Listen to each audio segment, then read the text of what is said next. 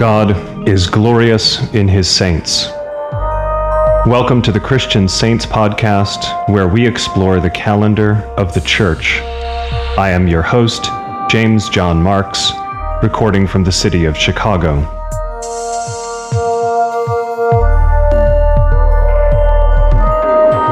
This week, we will consider the life of Saint Gregory of Utrecht. Utrecht is a province in the Netherlands, which was first established as a bishopric in the year 695 by Saint Willebrod in the remains of an ancient Roman fort settlement through the permission of the local Frankish rulers.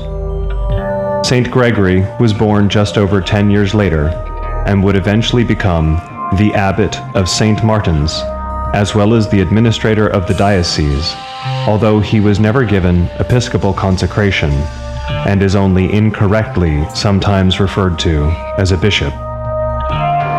We will consider a brief biography from the Catholic Encyclopedia.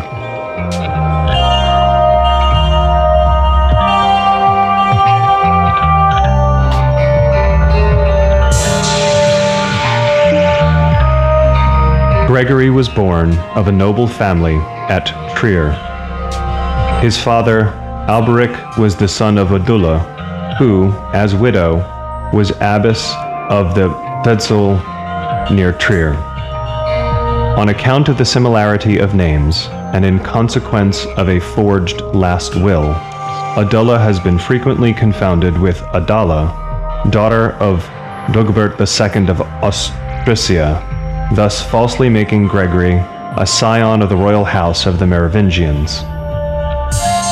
He received his early education at Tetzel, when, in the year 722, Saint Boniface passed through Trier on his way from Frisia to Hessia and Thuringia. He rested at this convent.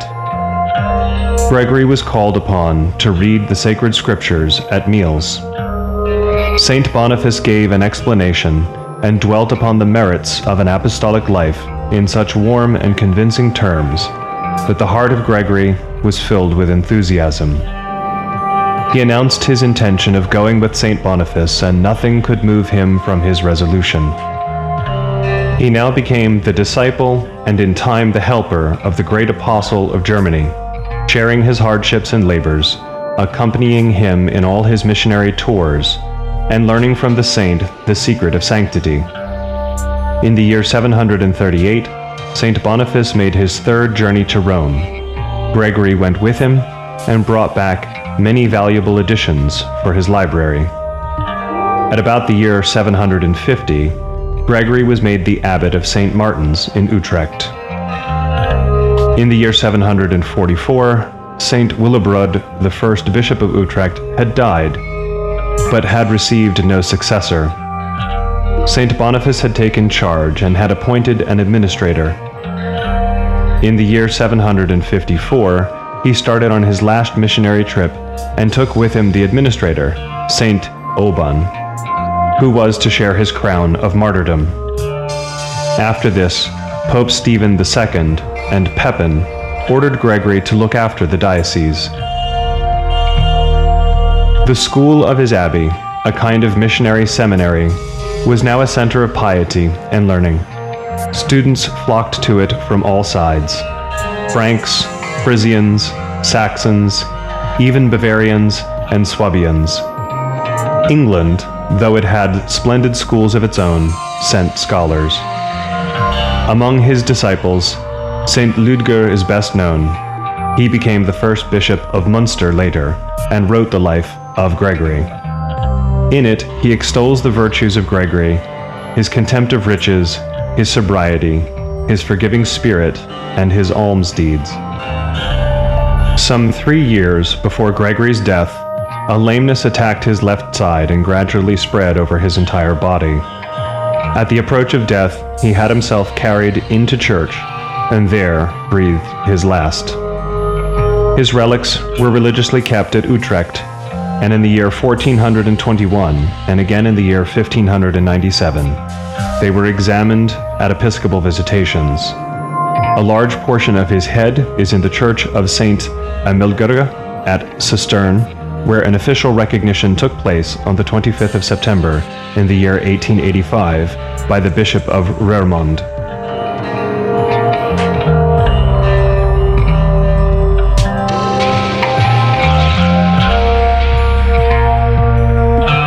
Despite his relics not being examined until the middle of the second millennium, St. Gregory is recognized by the Orthodox Church as well as Roman Catholics.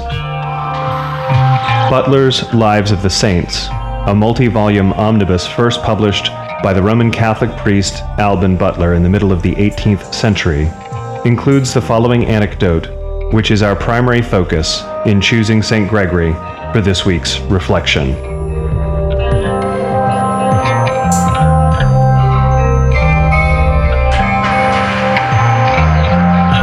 When the murderers of his two brothers were sent to him by the civil magistrates to be put to what death he should think fit, according to the barbarous custom of the country in that age, which left the punishment of the assassin to the direction of the relation to the deceased person, the saint gave every one of them a suit of clothes with alms, and dismissed them with good advice.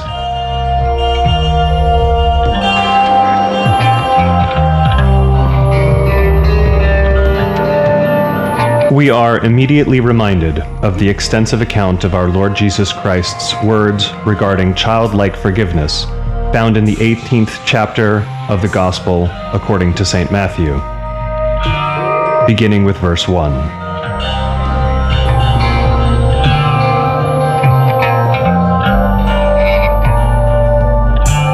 At that time, the disciples came to Jesus, saying, "Who is the greatest in the kingdom of heaven?"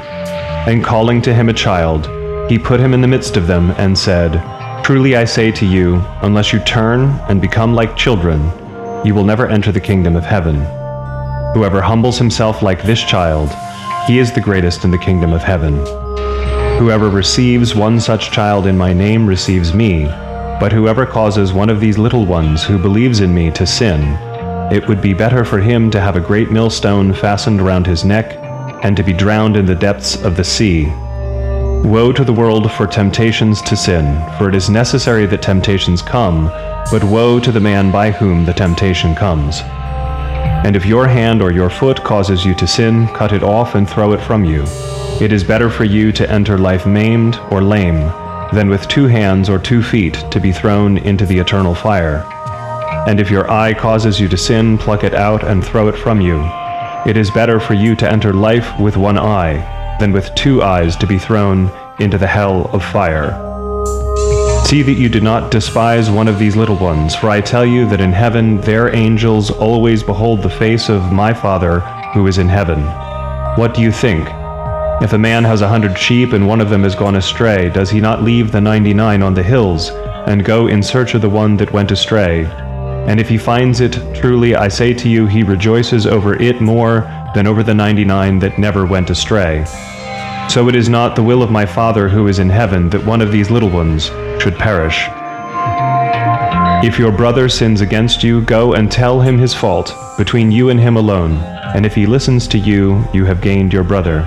But if he does not listen, take 1 or 2 others along with you, that every word may be confirmed by the evidence of 2 or 3 witnesses. If he refuses to listen to them, tell it to the church, and if he refuses to listen even to the church, let him be to you as a Gentile and a tax collector. Truly I say to you, whatever you bind on earth shall be bound in heaven, and whatever you loose on earth shall be loosed in heaven. And again I say to you, if 2 of you agree on earth about anything they ask, it will be done for them by my Father in heaven. For where 2 or 3 are gathered in my name, there I am in the midst of them." And then Peter came up and said to him, "Lord, how often shall my brother sin against me and I forgive him? As many as 7 times? And Jesus said to him, I do not say to you 7 times, but 70 times 7.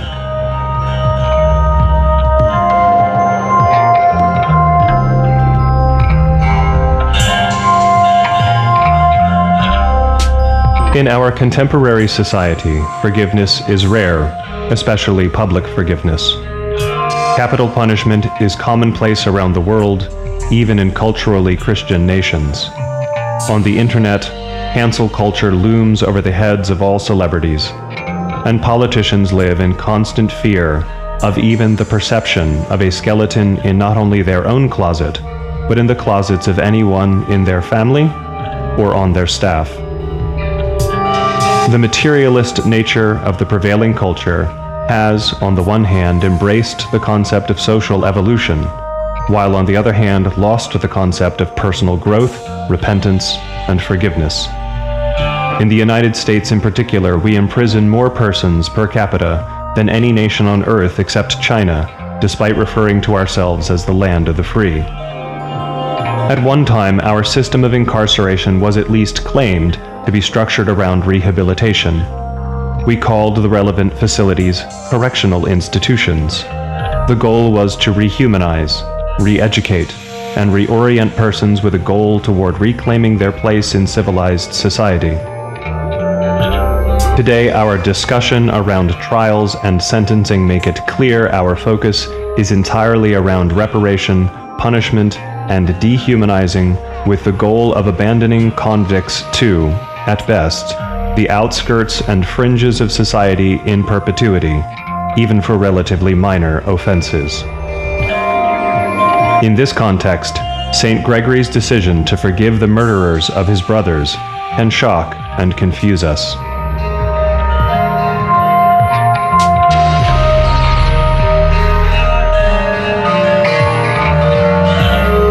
Part of the problem facing us is the abuse of the word love in culture today.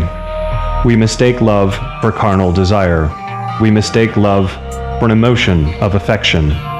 We mistake love for not demanding people change, even for the better. Love is treating people like an icon of Christ, no matter who they are or what they have done, even if we do not like them, even if they are evil. The other problem is our abuse of the word judgment. We mistake judgment for discerning right from wrong. We mistake judgment for recognizing a civilized society must have norms and mores to be functional. We mistake judgment for hoping people want to become a better person tomorrow than they were yesterday. Judgment is restructuring reality to be correctly ordered. Ultimately, it is the distinction between what is heavenly and what becomes hell. Judgment is God's alone, because we are not capable of rightly seeing how to establish this order. But the commandment, "Judge not, lest you yourself be judged," clearly cannot mean we cannot point out when something that someone has done is morally wrong, because we cannot love someone if we ignore the things they do which prevent them from growing into the likeness of Christ, which should be our deepest desire for everyone.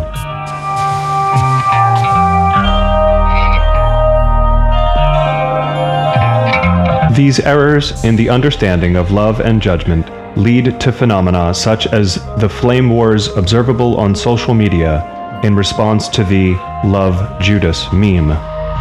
When someone says Christianity is about loving Judas, our mind conjures up the idea of tolerating someone within our community who steals from us and allows them to undermine governance through betrayal. In other words, we mistake the idea of loving Judas for letting Judas get away with murder.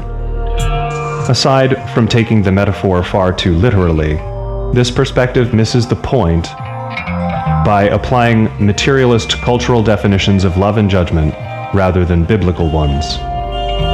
The Bible is, in essence, the story of God's love and judgment. God's love saw what was formless and void, disordered and empty, and said, "Let there be." The creation in Genesis is in good order and full of life. A swamp is full of life, but it is disordered and dangerous. A parking lot is well organized, but it is lifeless. A garden is organized, safe, and can not only sustain life, but is capable of being fruitful and multiplying. God, the King, executed his justice, his judgment. In Revelation, we see the culmination of God's plan for this creation, which will ultimately come to the full maturity of this well-ordered abundance of life. Everything in the middle of the story is the constant cycle of human disorder producing death. And God, because he is love, having to judge, that is to say, having to reorder, reorient, and correct us. God's wrath, as it is sometimes translated, is pedagogical, not pejorative.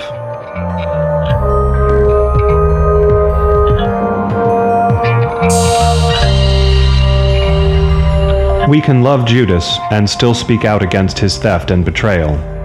It is possible to repent of the sins of theft and betrayal. The point where Judas is beyond our love is his despair, which led to his suicide.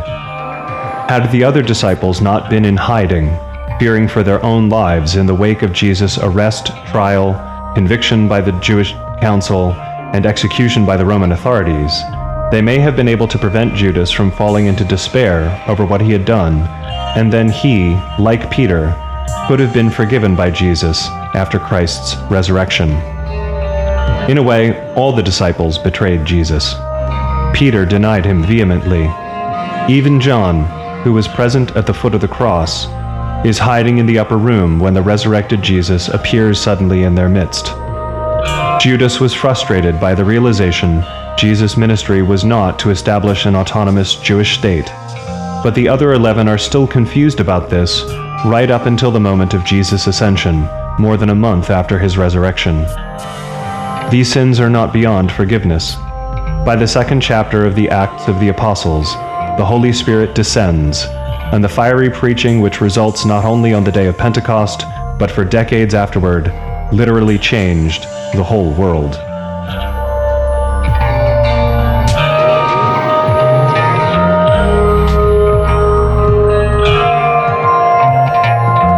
Loving someone, forgiving someone, not judging someone, does not mean letting them do whatever they want or letting them walk all over us.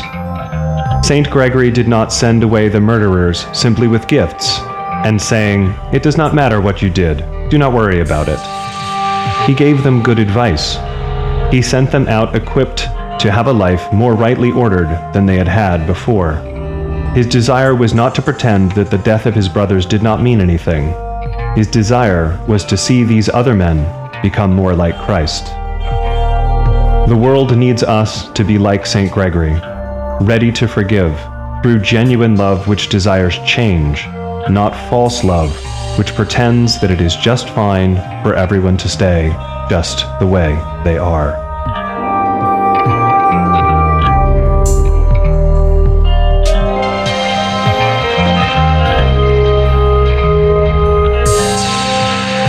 Thank you for listening to this episode of the Christian Saints podcast. This has been a joint production of Paradosis Pavilion and Generative Sounds. If this podcast has been edifying for you, please consider the entire Paradosis Pavilion catalog, as well as the music of Generative Sounds, both of which can be accessed via their respective websites indicated in the episode description. Please contact us through our social media channels if you are interested in providing us with feedback or engaging us in conversation, which we would welcome. We would humbly ask you to subscribe to the podcast at whichever publication service you are utilizing, and would also request you share this podcast with those you care about in the hope as many people as possible may have their spiritual lives enriched through a fuller awareness of the church calendar. Please forgive us our shortcomings and pray for us.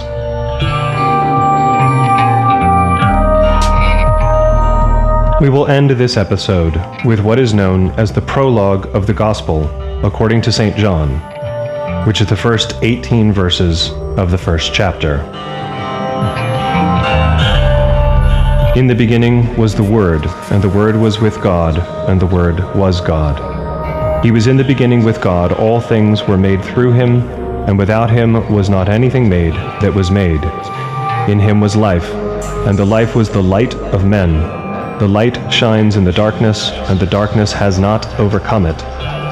There was a man sent from God, whose name was John. He came for testimony to bear witness to the light, that all might believe through him. He was not the light, but came to bear witness to the light. The true light that enlightens every man was coming into the world. He was in the world, and the world was made through him, yet the world knew him not. He came to his own home, and his own people received him not. But to all who received him, who believed in his name, He gave power to become children of God, who were born, not of blood, nor of the will of the flesh, nor of the will of man, but of God. And the Word became flesh and dwelt among us, full of grace and truth. We have beheld his glory, glory as of the only Son from the Father. John bore witness to him and cried, "This was he of whom I said, 'He who comes after me ranks before me, for he was before me.' And from his fullness we have all received grace upon grace. For the law was given through Moses. Grace and truth came through Jesus Christ. No one has ever seen God, the only Son, who is in the bosom of the Father. He has made him known."